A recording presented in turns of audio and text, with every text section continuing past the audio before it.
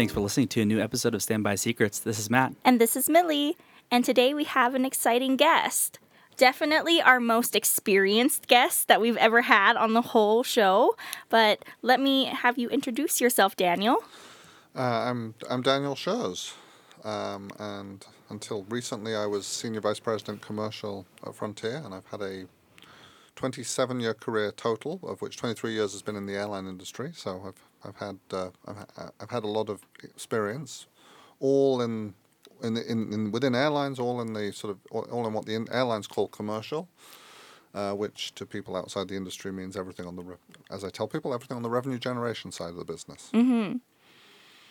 So a quick background. I'll do this chronologically. You can, as people who know me know, and as my accent probably gives away, I didn't grow up in the U.S. I went to university in the U.K. I'm lucky enough to be a dual U.S.-UK citizen, thanks to my dad being American. And so my first job after university, I moved to Chicago, worked for United. I worked at United for just over 4 years, primarily in actually I realize now I misled you. I did have one job outside of commercial, primarily in network planning. I started in what was called schedule planning there, which was short-term domestic planning. I then moved to long-term domestic planning.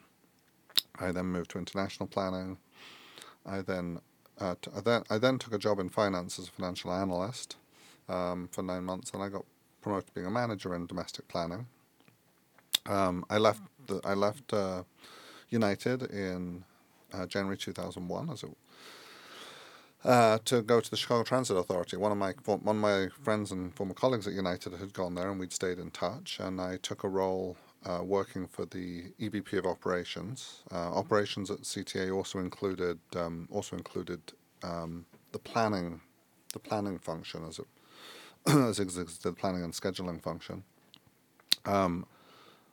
In the special assistant role, I did a number of things. I led a redesign of our Lakeshore Corridor bus services in Chicago. I project managed a class action lawsuit settlement we'd reached over violations with the Americans with Disabilities Act. I project managed the installation of automated announcement system on our bus fleet. I learned a lot. I learned about the cost of operations there, and I actually was able to prove that we'd cut too much service that had gone through years in the 80s and 90s of declining ridership, and they kept cutting service in response, and they'd gotten to the point where under the union contract they had to give paid lunches to operators, and on the rail system I started spotting that we were giving people 2.5-hour lunches. I'm like, and the contract requirement was 30 minutes. And let me figure this out. And then I learned that how the cost worked. And if you ran our maximum length of trains was 8 cars. If you ran a 4-car train, it used, unsurprisingly, half as much power as an 8-car train. Mm-hmm. And if you had operators who were being paid all that time to sit around, you had free operators available. And so if you just went back to splitting the trains, you could increase midday frequency on services. So I got in changes like that, which were fun, and it was a great place to find these opportunities. And then for my last 18 months there, I had probably the most certainly the job in my career that's been the most different from my everything else. I was the general manager of one of our bus garages. So I had 240 operators, about 100 mechanics, about 200 buses based at the garage. It was on the southwest side of Chicago. For listeners to this podcast, about halfway between downtown and Midway, in the Brighton Park neighborhood, and it was an old building. It was a former streetcar barn built in 1908. It doesn't exist anymore. They closed it. It's been torn down. It's been replaced by a strip mall. But it was a fascinating experience. Leading an operating division essentially, and the chance to experience that. I was getting my MBA part-time at the University of Chicago while working at the CTA. And my wife and I got married. Met my wife in Chicago, got married. We decided we wanted to live somewhere different. After I graduated, I took a role at Air Canada, initially as director of business development, working directly for the CEO. And what would you do as director of business development? It was an intentionally amorphous job title. Two primary projects I worked on in that role. One, Air Canada was at the time going through a process that has essentially since almost been reversed. But post the equivalent of Chapter 11, the Canadian equivalent of Chapter 11 is CCAA. Don't ask me to remember what it actually exactly stands for. But Air Canada had been horrendously affected by the SARS outbreak in 2003 because there's a very large recent generation Asian population in both Vancouver and Toronto, and so it had really created revenue at the airline. There'd been the second largest SARS outbreak in the world after Hong Kong was actually in Canada. Oh, wow. So they'd been through bankruptcy, and one of the things they did in bankruptcy was try and split out the different bits of the company because they thought they could monetize. They'd seen Qantas do some of it. Air Canada and Qantas have somewhat similar situations in terms of scale of country, relative position of the flag carrier. Obviously, prior to the other thing the unspoken other cause of the CCAA was actually that Air Canada had merged with Canadian, or Shotgun merged with Canadian because Canadian was on the verge of collapsing. Was that like encouraged by the government to merge there? Yeah, they wanted. Air Canada wanted to do it earlier and been turned down multiple times, and then well, welcome to how things work. Then the government wants it to happen instantly when the other choice is Canadian goes out of business. So I worked. They'd split off Aeroplan and actually were on the verge when I got there of divesting it.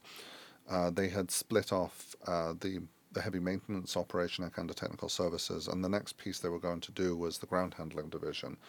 And so I worked on creating. It's an interesting experiment.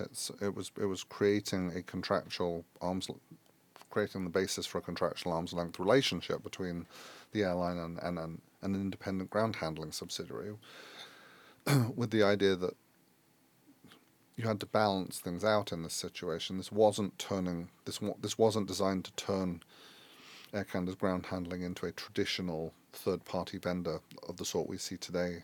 Could you compare it to DGS with Delta?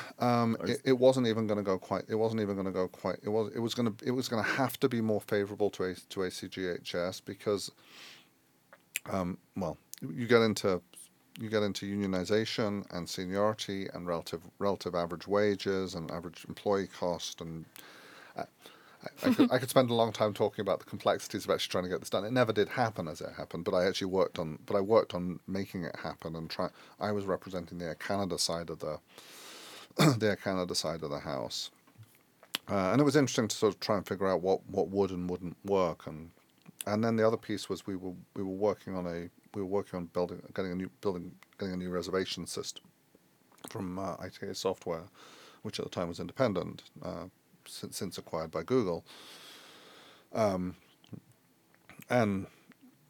because we had the advantage that we had a very healthy market share, there was more willingness to take risk, and figure out things we could do to drive a much better web experience, to drive a fundamentally more retail focused underlying model, not so much an airline operating underlying model.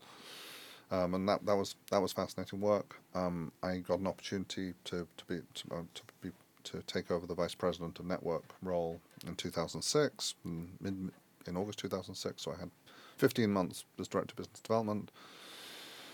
was VP of network and revenue to start with, and then we were unusual for the scale of airline and having one VP covering both network and revenue. That changed in 2008. So I kept the network role and picked up alliances, and it was an interesting time. Air Canada was doing reasonably well and was expanding, and then 2008 and oil prices were the most challenging experience I had been through in the industry, and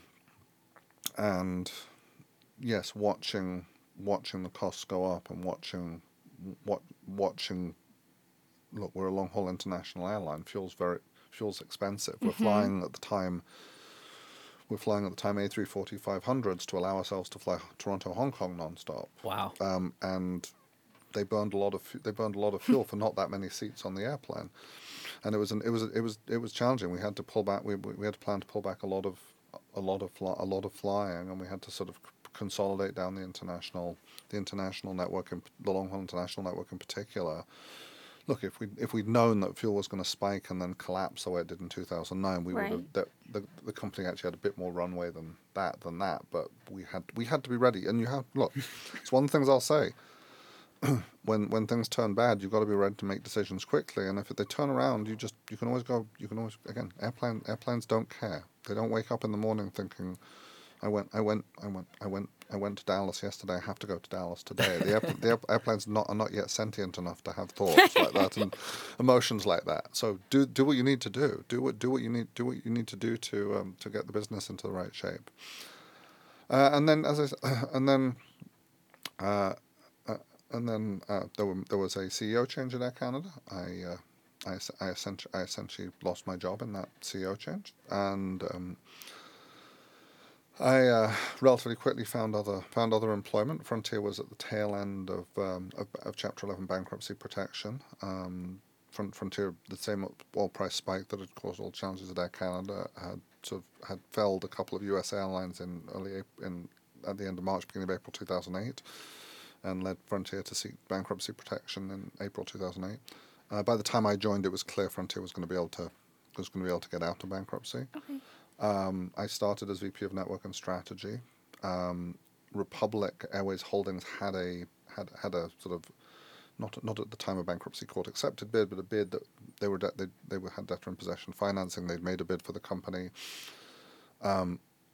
6 weeks after I started, a day after my younger son was born, Southwest suddenly decided they wanted to make a bid. 2 weeks before the bankruptcy court was supposed to make a decision on the winning bidder, they suddenly decided they wanted to bid. It was a slightly unnerving situation, personally, but that's.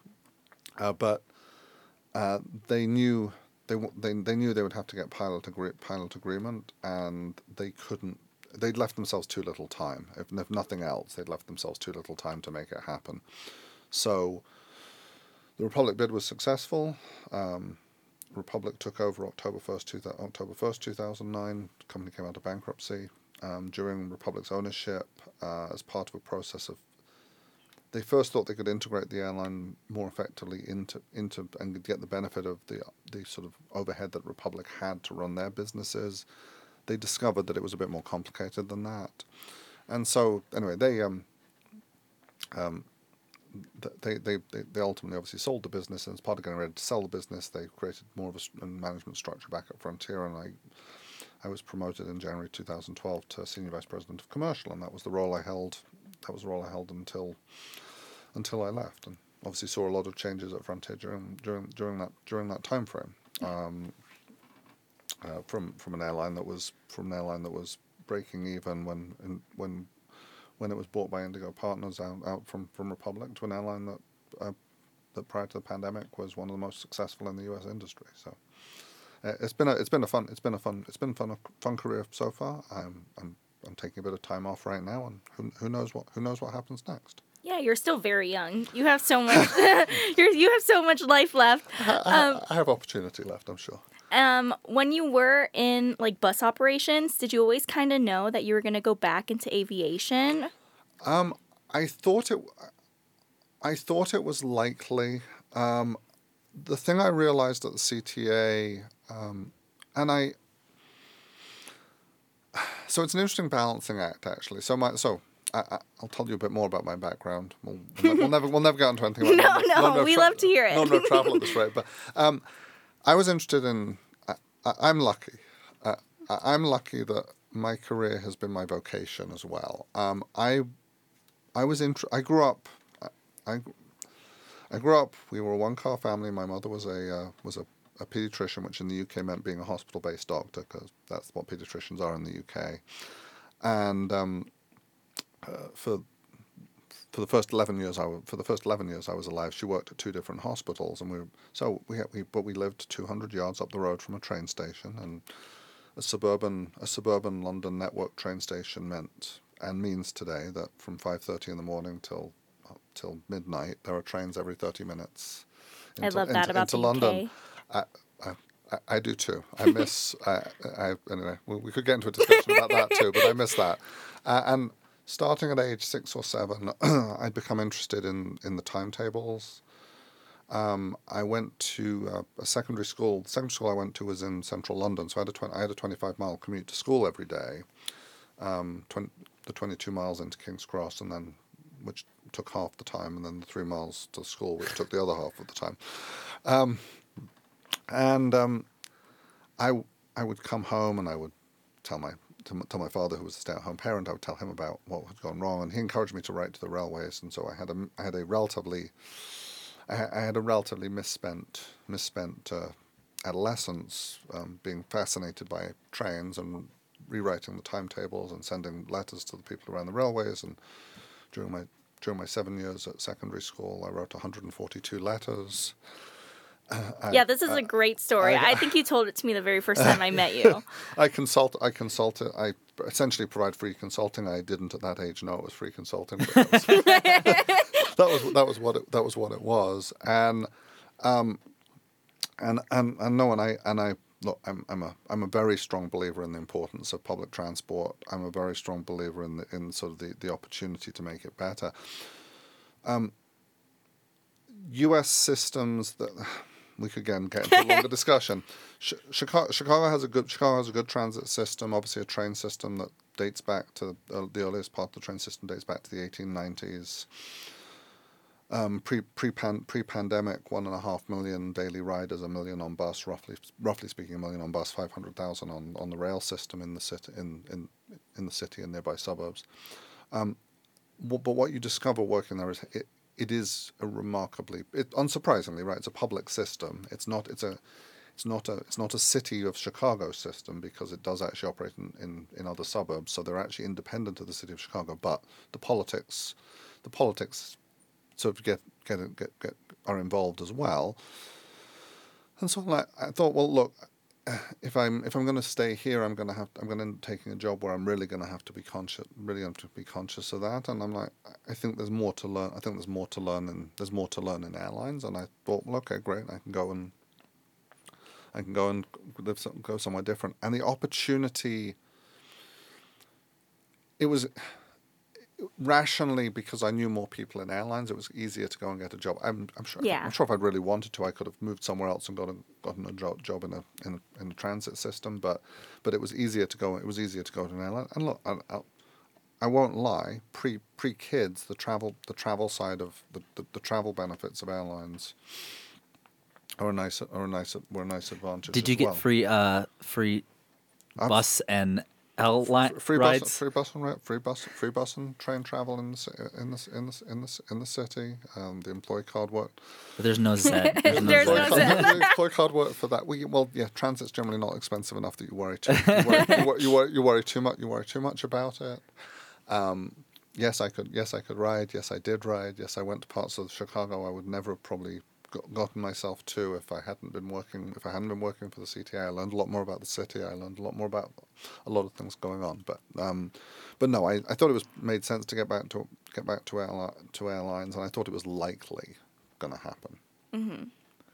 So let's get into the non-rev travel. Okay. Tell us about your first non-rev trip. So I'm probably one of the unusual people who joins an airline.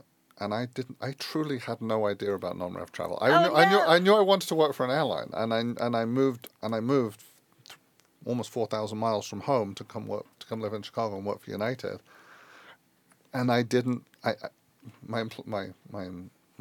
offer letter talked about standby travel, but I truly didn't. I hadn't come with any particular knowledge of how it worked or what was supposed to happen. Mm-hmm. How long did it take you to do your first one? My first trip, I'm almost certain. I'm almost certain. My first trip was actually a trip back to the UK. That makes sense. To to go to friends' house. We'd all graduated from university that summer, so it was my friends in the UK. It was their housewarming parties. And Oh, of course, nice. I work for an airline. Of course, I can come 4,000 miles Yeah. for a housewarming party. This is like riding the bus. I'm just kidding. Well, at the time. So at the time, United had only just started Chicago-London service. So the quirks that, so American and United's Heathrow networks exist because of TWA and Pan Am. United's base authorities in London. We're a long way. We're a long way from 1991 today. But United's base authorities in London were Pan Am authorities, and Americans' base authorities in London were the TWA route authorities. And Pan Am didn't fly Chicago-London. Chicago was a TW in the way that the cities have been split under the Bermuda 2 Air Services Agreement between the United Kingdom and the US. Probably the first guest to talk about Bermuda 2. I haven't heard that since reading books. Listeners, if you don't know it, look it up on the internet. You have the advantage, unlike when I was a child, that you can go look it up on the internet. So United wasn't allowed to fly. United bought London routes. Their hometown Chicago. They had New York authorities, unsurprisingly, with Pan Am. They had Washington Dulles Authority because Pan Am flew Dulles. They had LA and San Francisco because Pan Am flew the West Coast points nonstop from London. So they had the key points in their US route network at the time had London authorities, but they didn't have Chicago. They did a mini deal. This was pre-Open Skies. They did a mini deal where they got a single Chicago-London frequency that could only be flown with a 767. Interesting. So they start it and it's always full. Oh. Right. So. And who it had was American flying it currently? American was flying it multiple. American took it, and I don't want to be quoted on exact frequencies. I'm pretty sure American was flying it three times a day. Certainly they were flying, I think, 3 times a day in the summer, 2 times a day in the winter. Because I know the flight numbers are still the same flight numbers. The year-round flights were 86 and 46, and the summer extra was 66. Anyway, so I looked a week ahead, and I thought I was going to be able to get on Dulles London, and then I watched as Dulles London was filling up and filling up. So my first non-rev trip consisted of my most interesting ways to get places I ever had to go through, I think. I flew Chicago, Dulles, Amsterdam, and at the time, other good history, United was flying Amsterdam and Brussels to London every day. And the airplane that flew Dulles Amsterdam continued on to London. Sure. And so I flew. I don't remember what cabin I was in on Dulles London, but I do remember I was in first class on a 3-cabin airplane. I was in first class. Oh wow, on your first one. On Amsterdam London, because there's nobody on the. Yeah. It's a 777, and there's hardly anyone on the airplane. I made it to London. So I make it to London 10 o'clock on Saturday morning. The housewarming party Saturday night, and I have to get home on Sunday so I can be back at work on Monday. But you got there Saturday night? I got Saturday morning. Saturday mid-morning. Housewarming party Saturday night, and I have to go home. And I have to go home Sunday to be back at work Monday. And I'm watching, and I don't get on the Chicago. Oh no. And I don't get on the first Dulles. I'm like, oh. Welcome to the other side of this. And the agent's like, well, we've got seats to LA. I'm like, seems like a long way round. But I'm like, she's like, well, you might get on the second Dulles, but it's looking like you might not. And if you don't get on that, there's nothing else Right. you're going to be able to make it on. So you probably want to go to LA. So having flown via Washington and Amsterdam, which is only a little bit out of the way. Yeah. It's out of the way, but only so Same much. direction. It's only so much out. Well, Amsterdam's a bit past London, but it's only so much out the way. On my way home, instead of flying 3,900 miles, I flew 5,500 miles and then 1,800 miles back to Chicago on a rather long trip on the way home as well. That was my introduction to non-rev travel. My non-rev travel took off. I had a colleague in planning at United who was essentially a year older than me, and we were both in our early 20s. We're both single. We have no commitments, nothing to hold us down. And we decided we would try and travel to Buenos Aires for the weekend together in February of 97. And we went to JFK because United had non-stops at the time to Buenos Aires from Miami and JFK, and it looked like we would have no problem getting on JFK, and sure enough, we had no problem. We got that. I do remember that trip. That was my first time getting first on long haul international. We got first out of United employees could fly in any cabin available. If you're willing to pay the service charge, you can fly. You fly any cabin available. So we flew JFK Buenos Aires. We had a weekend in Buenos Aires. We came back via Miami, and that started 2 years of an incredible amount of travel. I won't be able to remember every last place I went, but we went. I flew over 200,000 miles in 1997, and I didn't fly a single business trip. That was all non-rev travel. So that's like every week, every other week at least. I flew 3 weekends. I think we averaged. So I met my. I started going out with the woman who had become my wife in June of 1998. Prior to that, we were traveling at least 2, if not 3 weekends a month. Mm-hmm. And what share of that was long haul versus like just domestic? A healthy share was long haul. We went to between when we started traveling together in early 97 and when it sort of broadly petered out at the very beginning of 1999. We went to London. We went to Paris. We took a delivery flight of a United A320. We went to Paris for the World. We went to France 3 times in 4 weeks. Wow. We were in Paris. We were in France. Did you get any issues with immigration? I got the place I got stopped and questioned about my travel patterns was LA coming back from Asia. That was what they always found. That was what they found suspicious. That's what they found suspicious. And interesting. What stuff must Did happen on that route?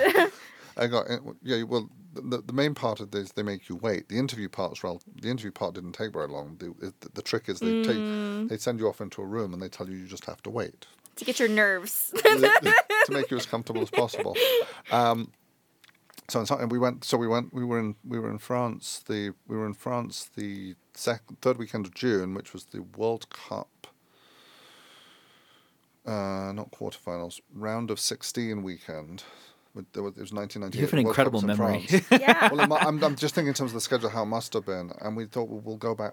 If France is in the final, we'll go back for the final. Ah. We went back for the final. We watched it, and there was a big. They had it was the finals at the Stade de France in Saint Denis, north of Paris. We didn't have tickets to get into the stadium, but there was a huge screen set up outside. Because it was Saint Denis, you saw this wonderful multicultural crowd. After the game, we went downtown. I'd never been in a city where the national team had just won one of the most important tournament that they can compete in any sport, and that in France that's definitely the World Cup. And the Champs-Élysées was illuminated with the tricolor and the number of people and it was a warm evening. There was just an incredible party atmosphere. It was just a wonderful place to be. We're back the next weekend in Toulouse because we're going to take delivery of an A320 and we were allowed to go on delivery flights. Just had to know who to talk to, and we were on the 320. That's awesome. 320 delivery flight. On a Tuesday morning, we had a night in Paris. We went down to Toulouse. We had a couple of days in Toulouse. And it was a Tuesday flight, and we flew Toulouse, Reykjavik, to United's then relatively new and now non-existent Indianapolis maintenance facility. No, that was awesome. When you're on delivery flights, they're not flown under 135 rules. The cockpit doors open, and you can be in the cockpit, and you can go and enjoy the experience. And there's no one else on the airplane, and it's a very comfortable. Even if it's a domestic airplane, it's still very comfortable. And I actually I was lucky enough to be able to repeat a delivery flight this past January with my son from Hamburg on a Frontier A321 Neo. That's awesome. The first one? Not the first one. The sixth one. 1, 2, 3, 4, 5. So many of them. The sixth one. Hamburg in January. A stop in Gander, Newfoundland in the middle of winter, and I had to just walk around on a snow-filled tarmac. And there's nothing much out there, right? In Gander. Well, especially in the middle of winter. But it was fun. It was a day we were actually taking delivery of 2 airplanes the same day, and the other one shows up before we leave, and then a nice flight down to Tampa. But no, we lots of times France, Italy. We went to Dubai. We went to Germany. We went to Spain. We did interesting trips at Thanksgiving. So the '97 trip at Thanksgiving, we did Dubai and London in the same week. We had an agreement. I forget what the agreement was exactly. We had some. This is ID 90 times, not Z fares. But we had an agreement with Emirates, so we. Oh, nice. And Emirates was much different airline at that time too, right? Well, it was a much smaller airline, but it was still the same. It was gaudy and everything then, like very. Oh, it was. Well, it was well into the volume. So Emirates started in, I think, 1980, if I remember right, in 1985.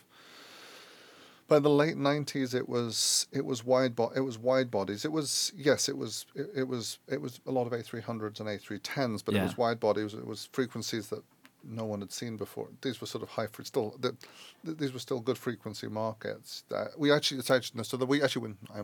to you. We actually did Rome, Dubai, London in a week. And then in 1998, and there's an interesting story with this one. We did Madrid and Rio. We flew United into Madrid, and then to get from Madrid to Rio, we had an agreement with Star had already started. We had I think ID 95s with Varig. Okay. It's a red eye from Europe. Yeah. They get us on the airplane. They tell us it's full and not sure when to get on. Then they get us on the airplane. Then it turns out what they've done, which you would never have happen on a U.S. carrier, and I don't know if you'd have happen on a Brazilian carrier today. We are flying for takeoff and landing. We are in flight attendant crew rest seats, and during the flight, we are on the flight attendant jump seats because they're in the crew rest seats. Interesting. You don't get as much rest on the way. You don't get as much rest if you're in. I forgot. It's only takeoff and landing. You're in the flight crew rest seats when they don't need them, and when they do need them, you're on the jump seat. And it was one of the most interesting. You want my interesting stories? That wasn't it. That was probably the most interesting non-rev experience I had. What aircraft was that? I want to say it was. I think it was an MD-11. Oh wow! I think I remember aircraft in some situations, and I don't remember them in others. And I am curious though. Whenever you were doing this 200,000-mile excursion of your life, were you able to work remotely at that period of time? No. So United was a standard U.S. company at that point. We had 10 days of vacation. But we also had that was in 1996. Never mind. That's what we have right now. So in 1996, when you joined a U.S. company, if you got more than 10 days, it wasn't. I won't say there weren't companies out there that weren't giving more, but no, this was one of the things that coming from a country where, generally speaking, if I took a graduate job in the UK, I would generally be starting with 5 weeks holiday. Oh my gosh! Come to the US. That would be nice. come to the US and it's 2 weeks. It's like, oh. But we also we as part of United had been through an employee stock ownership buyout in 1994, and there was, in headquarters there was a flex time policy. It applied differently in different departments, but broadly you could earn up to one flex day per month. Oh, that's nice. If you worked longer than 40 hours, which we tended to. Yeah. So there was essentially additional flexibility, but I didn't look. I was traveling so much I couldn't. We took time. So we went to Australia for the weekend. We went to New Zealand for the weekend. Yeah. So in those cases, that's not Friday night to first thing Monday morning. We took Friday and Monday off to do those trips. Mm-hmm. It's still, you leave Thursday night and it turns out you don't get to Australia till Saturday morning. So you have 2 days in Australia and then you could turn around and come home. It's Frontiers Go Wild Pass. I'll put in a plug for Frontiers Go Wild Pass. It's the same concept, right? It's the same concept available to everyone. When the flight cost is really low, and when the flight cost is really low, I will say in my case, when you're young enough that your body can handle the lack of sleep, and then particularly if you're going somewhere accommodations cheaper, so some of the South America trips we took, then you find you wouldn't think of doing things that are this crazy until suddenly it's placed in front of you and you can do things that are this crazy. Yeah. And it's like, of course I'm going to do it. I have a warped sense by normal human consumer standards of how long you take on trips. I'm taking my kids to Asia in November for the first time on revenue tickets, and we're going to 2 cities, and we're going for a week. Tokyo and Osaka, right? Tokyo and Singapore. And and that's going to be and fine for me. I'm like, a week. That's fine. And my kids are 17 and 14. They'll recover from jet lag fine. Yeah. But the average US consumer would think you're flying that far and you're only spending that long there. It's like, you really want to do that? To which I would have pointed out, well, originally you didn't have all that much vacation time, so what were you thinking was going to be the solution? Which is why to be fair, in the US, some of these destinations are seen as once in a lifetime. Yes. It's partly because of cost, but it's partly because of how much time they have available to travel, right? Exactly. So one of the benefits of sort of the changes post pandemic is it makes it easier. You can see some of the big international airlines are benefiting because you can look if you can afford it, a 4-day weekend in Europe. You're in New York. A 4-day weekend in Europe is not an irrational idea. Mm-hmm. Possibly my way of doing that first trip with 24 hours in Europe and rather more time traveling is not what most people would want to do. Yeah, it isn't. I'll give you a hint. But leave on a Thursday, come back on a Tuesday. Sure, it's a nice short break destination. People wouldn't think twice about doing it from New York to California. Europe's only another 1,000 miles away. So no, we went in South America. We went to Montevideo for a weekend. We went to Iguazu Falls on the Argentinian side. That's awesome. We went to Rio. We went to Sao Paulo. We went different weekend. United was flying Belo Horizonte. We went to Santiago. We went to my first trip to Mexico, the place I went was Oaxaca. Oh, nice. We did weekends in Sydney, and we did weekends in Sydney and Auckland. I had a friend who was teaching. This I went on my own. I had a friend who was teaching English in Japan. I went to visit him. Went to Hong Kong. Went to Bangkok for a long weekend trip. Made it. Yeah. I went with a different friend from United to Dusseldorf for a weekend trip when we were flying Chicago Dusseldorf. Got to experience. Went to Stockholm for a weekend. Yeah, we went all sorts of fun places. It's like this menu of destinations is in front of you. This is the late 90s. Load factors at the time, call it 10, 12 points lower than they are today at an industry level. The difference is not quite as large, to be fair, on international markets where at peak seasons. And part of non-rev traveling, right? Part of it is Did I do lots of trips to Europe in between mid-June and mid-August? No, that's when planes are full. Yeah. Yep.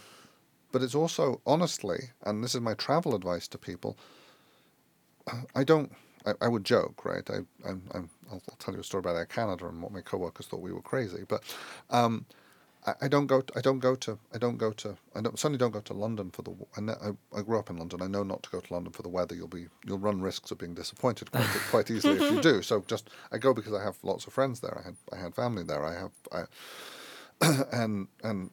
I prefer London during the 46 weeks of the year that are not peak summer. I don't like London. I don't like being around all these other tourists. I know I'm a tourist. I'm well aware. I don't particularly like Paris in the middle of tourist season. Sure. I like it when it's quieter. Me too. I don't like as much crowd as possible.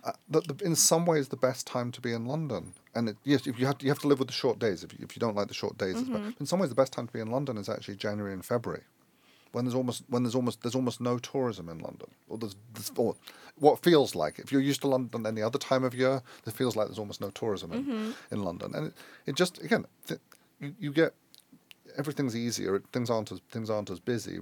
And cheaper. Definitely somewhat cheaper, yes. Yeah, depending on the destination. That's right. No, but off-peak periods definitely cheaper.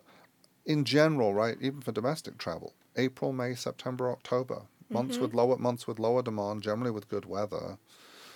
Yeah, again, you're a non-rev. Take advantage of the times you can travel. Take advantage of the places you can go. I am curious. You did work for United, Air Canada, and then Frontier. How did those three benefits differ from each other? And then also as you climbed the ladder, right. you know? Well, we had standby travel at I was an analyst and senior analyst manager at United. Standby travel. SA 8A, I think was, if I remember rightly, was the priority code. It was in. The way it worked was entirely seniority based. There was nothing about check-in time or anything. Oh, okay. It was purely seniority, which meant you could look at standby lists ahead of time and figure out what your possibility was. And no, look, that first trip I took to London, again, I'm planned on the way out. I know I'm not. There's too many standbys. Chicago's filled with United employees. Miami was the easier place to get to for South America. JFK was hard to get to. We had to fly. We flew Chicago LaGuardia and then transferred to JFK. Oh, really? Yeah. Oh, yeah. Well, that's because JFK wasn't easy to get to for United employees. And yeah. United had the routes from JFK because Pan Am had those routes from JFK. This was the Pan Am bankruptcy. This was the Pan Am liquidation auction, and United picked up Pan Am's South America authorities, and so they were JFK and Miami authorities, and so at the time United. I was partly behind United starting Chicago Sao Paulo. We were able to move things around, and we were just flying places that we didn't have hubs, and it was like there seems to be an opportunity, and sure enough there was. But it was partly know where the non-rev travelers are and know where they aren't, and know where you're gonna, because if you're smart. Airlines are filled with a lot of different employees, and some employees are taking these trips at low frequency and not paying a lot of attention and just want to be able to get on a flight. And they're not going to be the people thinking of the creative ways to get there. And if you can find the creative ways to get there, then you might find some creative ways where there's less competition for seats. And you might find that's a better. You're more likely to get out that way. And certainly in the big networks, there's more of that opportunity. At Air Canada, I was hired as a director, and directors and officers had positive space travel. It was a pretty generous. It was a pretty generous positive space travel deal. When I first got there, you could book any open inventory, any flight. We booked into. You had access to business class. We booked into the second highest business class bucket and the second highest economy cabin bucket, so you didn't have lost. Matt's face. You didn't have lost seat availability, but you had good availability. That's really generous. When I first started, it was you could book anything. If you book far enough out, it's always. Yes, they changed it so you could only book 21 days in advance. Oh, that's still pretty good. Oh, absolutely. No. It's No, most U.S. airlines generally directors and officers get Yeah. positive. It's the North America standard is directors and officers get positive. Broadly speaking, get positive space. At Air Canada, so we travelled. We once I met my wife, we travelled, but I didn't. I stopped travelling at the incredible and early rate. We took trips. We took trips within Canada because we moved to Canada and hadn't seen the country. We had a lovely weekend. We had lovely weekends in both. We had lovely weekends in both. Both in Vancouver and then in Calgary, but mainly Banff, Lake Louise, and the beautiful area up in the Canadian Rockies. The last trips so my older son was born in Canada. Our last big trip before he was born, we took a trip to France, which I learned French growing up. One of the appeals of Montreal was it was francophone, and I learned French growing up in the UK. I discovered that Montreal's version of French is not exactly the same as the French version of French. That's what happens with languages, especially in the era before air travel, if that's when the separation occurred. And so we went to Marseille, Avignon, and Lyon for a trip before. For a trip just the summer before my son was born. After my son was born, his first trip. So he's born in right. We want to go see his grandparents in Phoenix. He was born October 15th. We applied first. They told us apply for his Canadian passport first. We applied for his Canadian passport when he was 4 weeks old. We then go to the U.S. consulate in Montreal and apply for his U.S. passport, which they expedite. We take a practice first trip with him to Toronto when he was 7 weeks old. We do an overnight in Toronto. And then at 8 weeks we do his first international trip. We go to Phoenix via, I think we went via Chicago. Yeah, I think we did. We went via Chicago to Phoenix. And on the way out, then we flew back to Phoenix, Toronto, Montreal, and so he was traveling from an early age.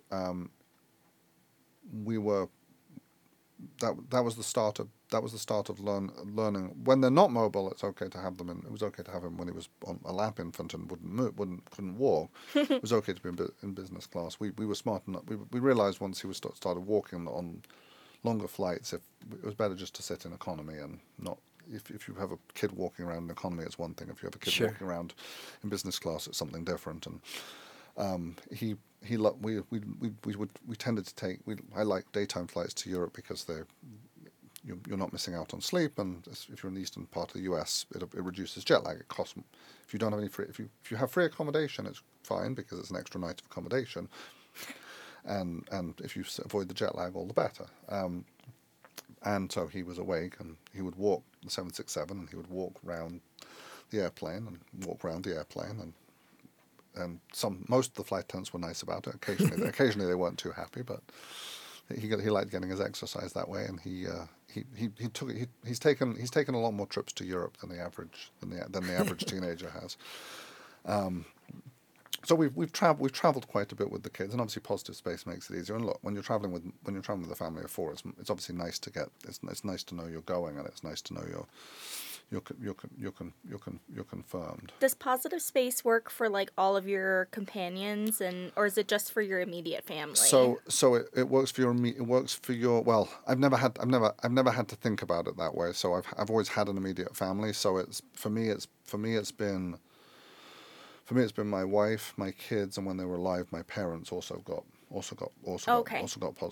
Positive Space. So the main difference at Frontier is that it's a one cabin airline. Yeah. So it's Positive Space. In both cases, it is. I've always treated it like, look, coming from the revenue side of the business, I'd rather a revenue customer gets the seat than me. Yeah. What? That's how it's supposed to work. That's always generally better for the financial performance of the airline. Yeah. Last I checked. So I almost got bumped off of. We were going on a business. I was going on a business trip with my boss to China at Air Canada, and there'd been a cancellation the previous day out of Vancouver, and so they bumped us off. We were going for business meetings in China, including with Chinese government officials, and it was Oh. determined that was probably a trip not to show up late for. So he got us reinstated on the flight.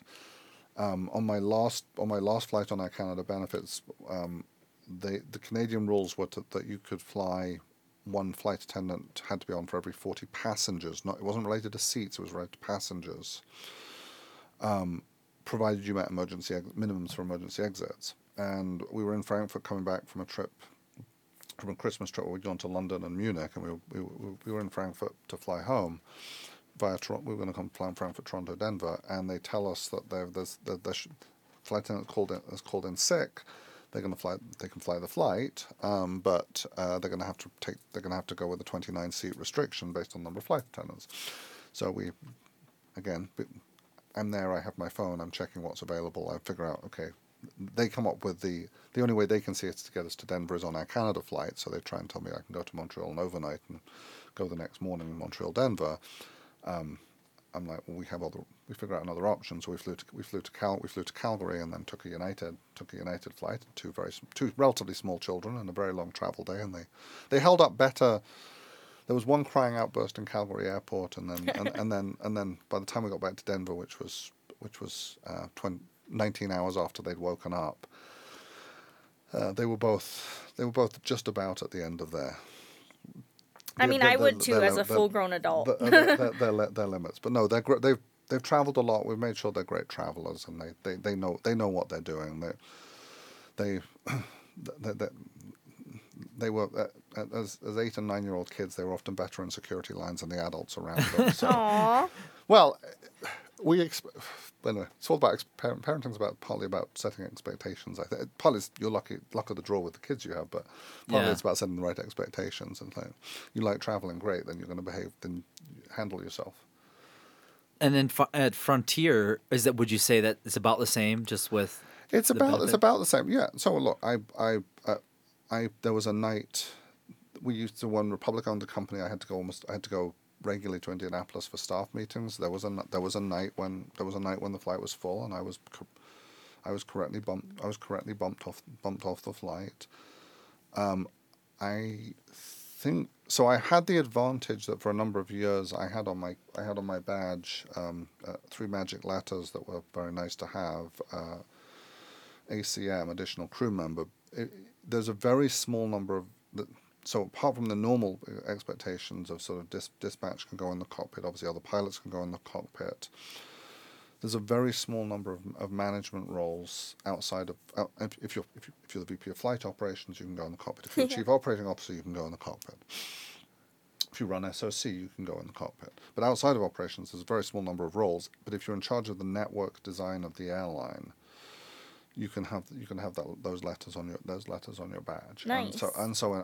There was at least one case where I sometimes rode in the cockpit because the pilots wanted me to ride in the cockpit. But you work in a senior management position. Sure. They know you. They ask. They're like, "Are you willing to sit up front?" Yes. It's an amazing experience. The first time it's an amazing experience. I would to this day I think it's a wonderful experience to be in the cockpit. The first time I did a night landing in Denver, it was amazing. And again, if you get the opportunity from a job perspective, sterile cockpit below 10,000 feet, don't sit. No one necessarily. Nothing. You're sitting there. You sit there quietly. Mm-hmm. Between the start of taxi and 10,000 feet elevation. Above 10,000 feet, they generally want most of them want to talk, and it's only to me they wanted to talk. So depends if they're in negotiations or not. There was a period I was less willing. There was a period I didn't want to fly in the cockpit. Yes. Now, when we talk about not outside of the positive space with Z benefits between those airlines, I think from my small understanding, there's quite a big difference between each of the different airlines, different agreements and things. So look, the big legacy carriers, broadly speaking, have so if you look at you look at the history, right? So Interline was standard. Interline for staff came about because Interline existed for passengers, Sure. and that's partly where these benefits showed up from. So the big airlines. The big airlines have agreements with all their alliance partners, but they have agreements also with all the other airlines who are in competing alliances, because they traditionally and still do interline with almost all those airlines, and so you have a lot of access. It's at Z level, so compared to flying online, it's still more expensive and it's still lower priority. Even as a standby traveler, you're almost always going to be in a better position relatively on your own flights. Yes. But that said, outside the US, there isn't the same generosity of employee travel benefits for airlines as there is in the US. In the US, in North America, right, it's unlimited. Even if it's standby, it's essentially an unlimited benefit. Mm-hmm. Yes. In other parts of the world, it's a more limited benefit. Sometimes there is no standby. There's only discounts on good discounts, but discounts on retail fares. Mm. Or if there is standby, it's limited use. So, yes, the benefit of having these agreements, especially if you're traveling outside the US, is yes, there are relatively speaking in many cases fewer non-rev customers. Yeah, no, at a ULCC where yes, it was a younger airline, right? Frontier's 28. If I get me, it was 29 years old. And obviously certainly different competitive position in the marketplace. Sure. So a different range of agreements. From a Frontier perspective, it's obviously the biggest difference compared to working at a big US airline is much less access to US domestic travel. Mm-hmm. It's not as good for long haul international, but there's a relatively good range of longer haul agreements at Frontier. There's not a long list of shorter haul travel opportunities. I've taken advantage of it either way. No, they exist, right? Yeah. And look, if nothing else, right, having other airlines beyond the one you work for is options. Yeah. If your airline schedule works, great. But if you don't go on your flight, knowing you have the access to these other flights, and look, today, I remember when you had to go and walk to ticket counters and get people to write things out for you, right, as opposed to going on this nice mobile device and just. And for other airlines, were you totally in the blind at that time? Loads and things. So it depended on the airline. I knew a few people. So at American, I knew a couple of people I could ask. For example, when I worked at United, I knew a couple of people I could ask at American. I knew the trick of asking if I was going to get something written out, you ask at the counter. The counter agents are generally happier to tell you things because they don't understand. They're not trained in the relative sensitivity of information the same way. I was relatively blind. You could watch. I could look. So even at United, I had access to Apollo. I could see OA availability, so I could see inventory class up to 9 seats. Okay. Right? So I could see. That's basically my ID right now. Right. Yeah. That's right. You can see enough to have a sense of is this reasonably good, or is it not? And yes, and look, yes, you get into some international markets. You used to get into some international markets, incredibly high no-show rates or incredible levels of overbooking. So generally it worked out. In fact, you're more likely, if you know revenue management, you're more likely to find yourself benefiting from a non-rev situation when there is incredible overbooking because it's more variability. But you didn't always know that, and sometimes then someone would tell you, well, the flight's 40 overbooked. It's like, well, that's relevant only if that's relevant, but I need to know what your cap is. I don't need to know 40 overbooked sounds awful, but it might be just fine. It might mean that you have 40 empty seats on the flight at the end. So, if you could point out a specific trip, is there, I guess. That you say that's your biggest success or you're proud of it, whether it was where you got people that you took with or just something creative you figured out. Well, so there was July 4th weekend, 1997. Is it 97? I think it was 97. Or maybe it was 99. Oh no, I think it was July 4th. I think it was July 4th, 99. I was going with a different friend from United. We wanted to go to Hong Kong, and we were flying at the time. What at the time were low density. They were low density 747-400s. They had a configuration of 36 first, 123 business, Wow. 142 economy.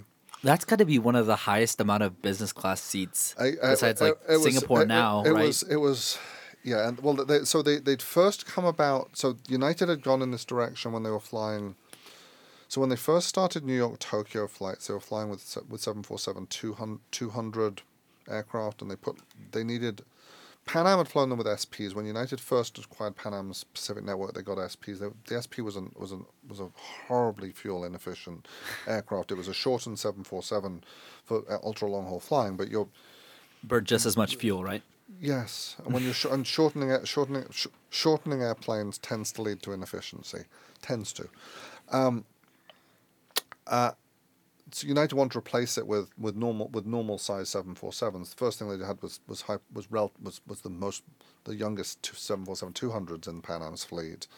They put those in a low density configuration, and then when they got the 400s, they took a small number. The initial use was for range reasons on New York Tokyo, plus for demand reasons. We had a single Chicago Tokyo flight, and the premium cabin demand was so good that it made sense to fly the low density aircraft. You can look at United today with the low density 767s and see a different geography, but the same concept going on. Just that number though, that sheer number. Is there anybody that's even doing that right now? That amount? I can't think of any. Well. How much is Singapore? I'll look it up while you can look it up. I can't. It was look, no one else in the US was doing anything like that. It was, anyway, low number of seats, 300 seats, but we still were weight restricted on Chicago, Hong Kong. It was 7,700 miles. It was the longest range route United was flying at the time. And, well, I have a different one to tell you as well. But anyway, we're waiting at the gate, and they're like, you're not going to get on. And I'm like, and we've decided we're going to wait and see. Okay. And there's too much cargo. And then, because cargo was so profitable on the route, they would prioritize cargo over. They prioritize cargo over.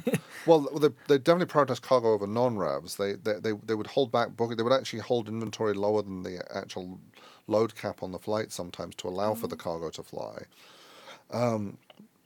And then they discover once all the cargo's loaded that there's less on the plane than they'd expected. Oh, good. But they'd already gone through an upgrade process of putting economy customers into the business class seats because they were being nice because it was July 4th weekend and they were just being nice and putting people up there. And they're like, well, we've run out of business class seats, so you're going to have to fly in economy. But the good news is you're each going to have 4 seats to yourself in economy. Like, okay. The whole point was to get on, and it was great because the flight got towed to the end of the runway to avoid burning fuel on taxi out because of how full it was. Because of how long range it was. Oh yes, okay. On those days, so the plane would get towed to the end of runway 32 left. It would had to leave from the longest runway at the time, and you got towed out, and that engine start was at the end. Engine start was just before you turned onto the runway. It was a fascinating operation, but actually my first international trip with Kathy, then my girlfriend, was going to be to go see my parents, go see friends in the UK, and so I started going summer '98. This was New Year '98. I'd been working ridiculous hours. The previous night I'd pulled an all-nighter. I went home. My colleague took me home to shower. Anyway, and I'm watching the flight. We're on the second. By then there were 2 flights to London, and we're on the late one. And it's looking great, and we're going to get business class, and it's going to be a lovely, comfortable flight to London. And then just before I'm about to leave the office to go, I notice suddenly the flight's showing no availability. There'd been a mechanical issue. They'd cancelled Dusseldorf and put everyone on the London flight. So my trick, which I could log onto the computers at the airport, so to reduce my anxiety, I'd go onto an empty gate and watch the standby lists and watch how full the flight was for, and watching the check-in levels and see what was going on. And we watch, and it's looking bad, and we go to the gate, and they tell that there's standbys ahead of us, and they tell everyone no one else is getting on. And I told Kathy, I'm like, we're just going to wait here. Everyone else left. Okay. Don't ever leave the gate until the plane is pulled off. Unless you have other options. That's good options, advice, though, yeah. General. We wait. Thankfully, everyone else left, though. Don't tell everyone. Well, all right, fine. Don't tell them. Tell everyone not to leave. The problem is, if everyone had taken your advice, then you're right. Then we wouldn't have been on that flight. No, but to London. only the smartest non-revers listen to this. I'm just okay. Yeah, this was a good example of never leave the gate until the plane door is closed. They go on, they check, they discover that there's 2 empty seats. There's 2 of us. We get to fly to London. It wasn't, as it turned out, business class. It wasn't 2 seats together. It was 1 seat in row 30 and 1 seat in row 43, which was the very last row on the 767. But we made it to London. So that was another. London doesn't sound like it should be an incredible success, but we made it. We made it on our first long haul trip together, and we're still together today, 25 years later. So yeah, that's so sweet. Did you? At that point in time, was she also working for the airline? No, she was doing a PhD at Northwestern. Oh, okay. So what was your biggest mistake then in that case if you do a 180?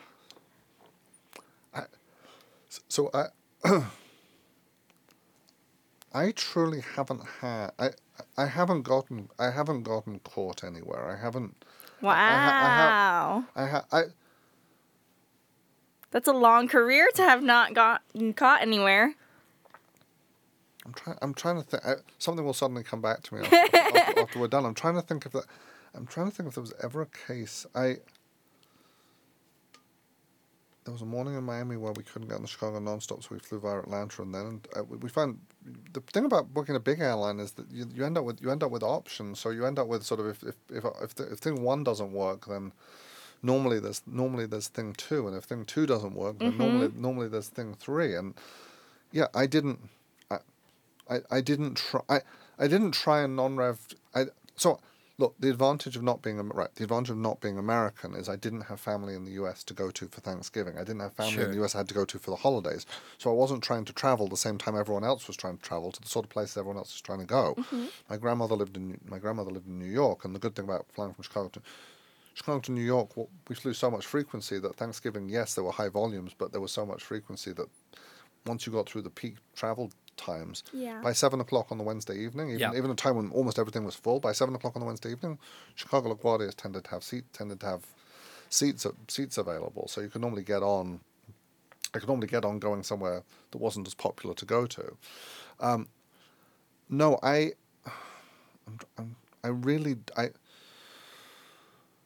think what also helps you is that you have such a positive attitude that even if it's kind of going wrong, you're like. Well, look, and my wife has the same sort of. We'll find a solution. If it's not working, there's not. The trick about non-revving, right, is be flexible. Yeah. Mm-hmm. I watch it. I watched it this summer in consumer. I watched it actually a little bit in Consumer Reaction to Go Wild Pass this summer. A lot of customers who took the Go Wild Pass love it. But you have to understand what it is and what it isn't. It's not. It was a confirm 1 day in advance product. If the flight's sold out 1 day in advance, then you don't get to confirm your seats. That's not how that works. But if you're flexible, if the idea is you live somewhere where there's 10 places you can go and you can get to 8 of them, provided you didn't set your heart on the 9th or 10th, then great news, you can go somewhere. Yeah. The great thing about when I was I hadn't traveling so much. We had no commitments. We didn't book hotels until we knew where we were going. And we had enough confidence we were going to get there.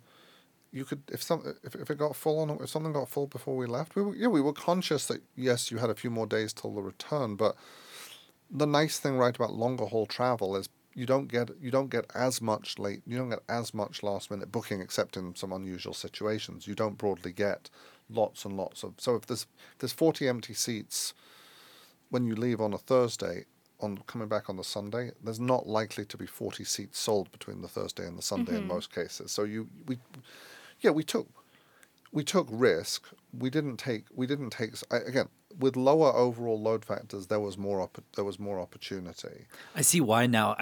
Many of the retirees and things like that.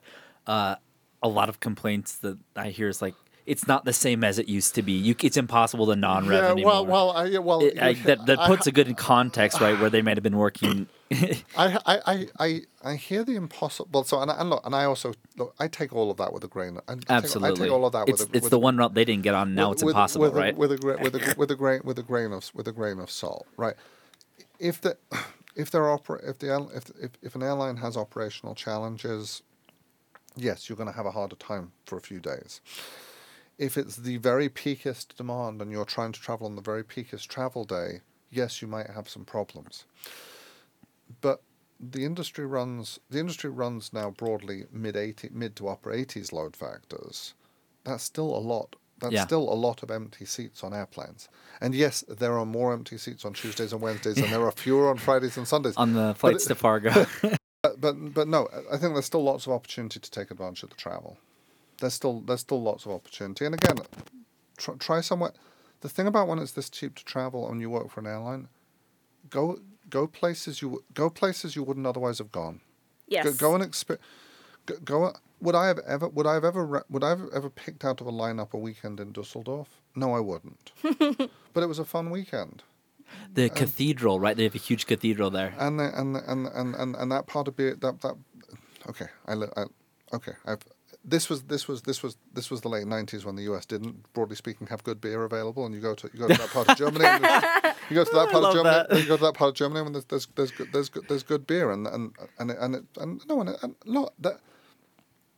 I find it interesting. To go. So especially the biggest global cities. The downside in some ways, they're exciting and they're fun places, but you walk around the retail areas and especially today, now you see the same brand. Yeah. Go to the fancy shopping streets in any big city around the world, and you'll see the same brands over and over again. Go to a second-tier international city, and yes, you'll see some of the same brands, but you'll see more unique stuff. You'll see. I love going to supermarkets. I'll go somewhere for a weekend. I'll make sure I go into a super. I love seeing super. I love going grocery shopping. That's so true. I never thought of that. I love going to see supermarkets in other countries and see what the products are, see what's available, see the differences in what people eat and what's available. Yep.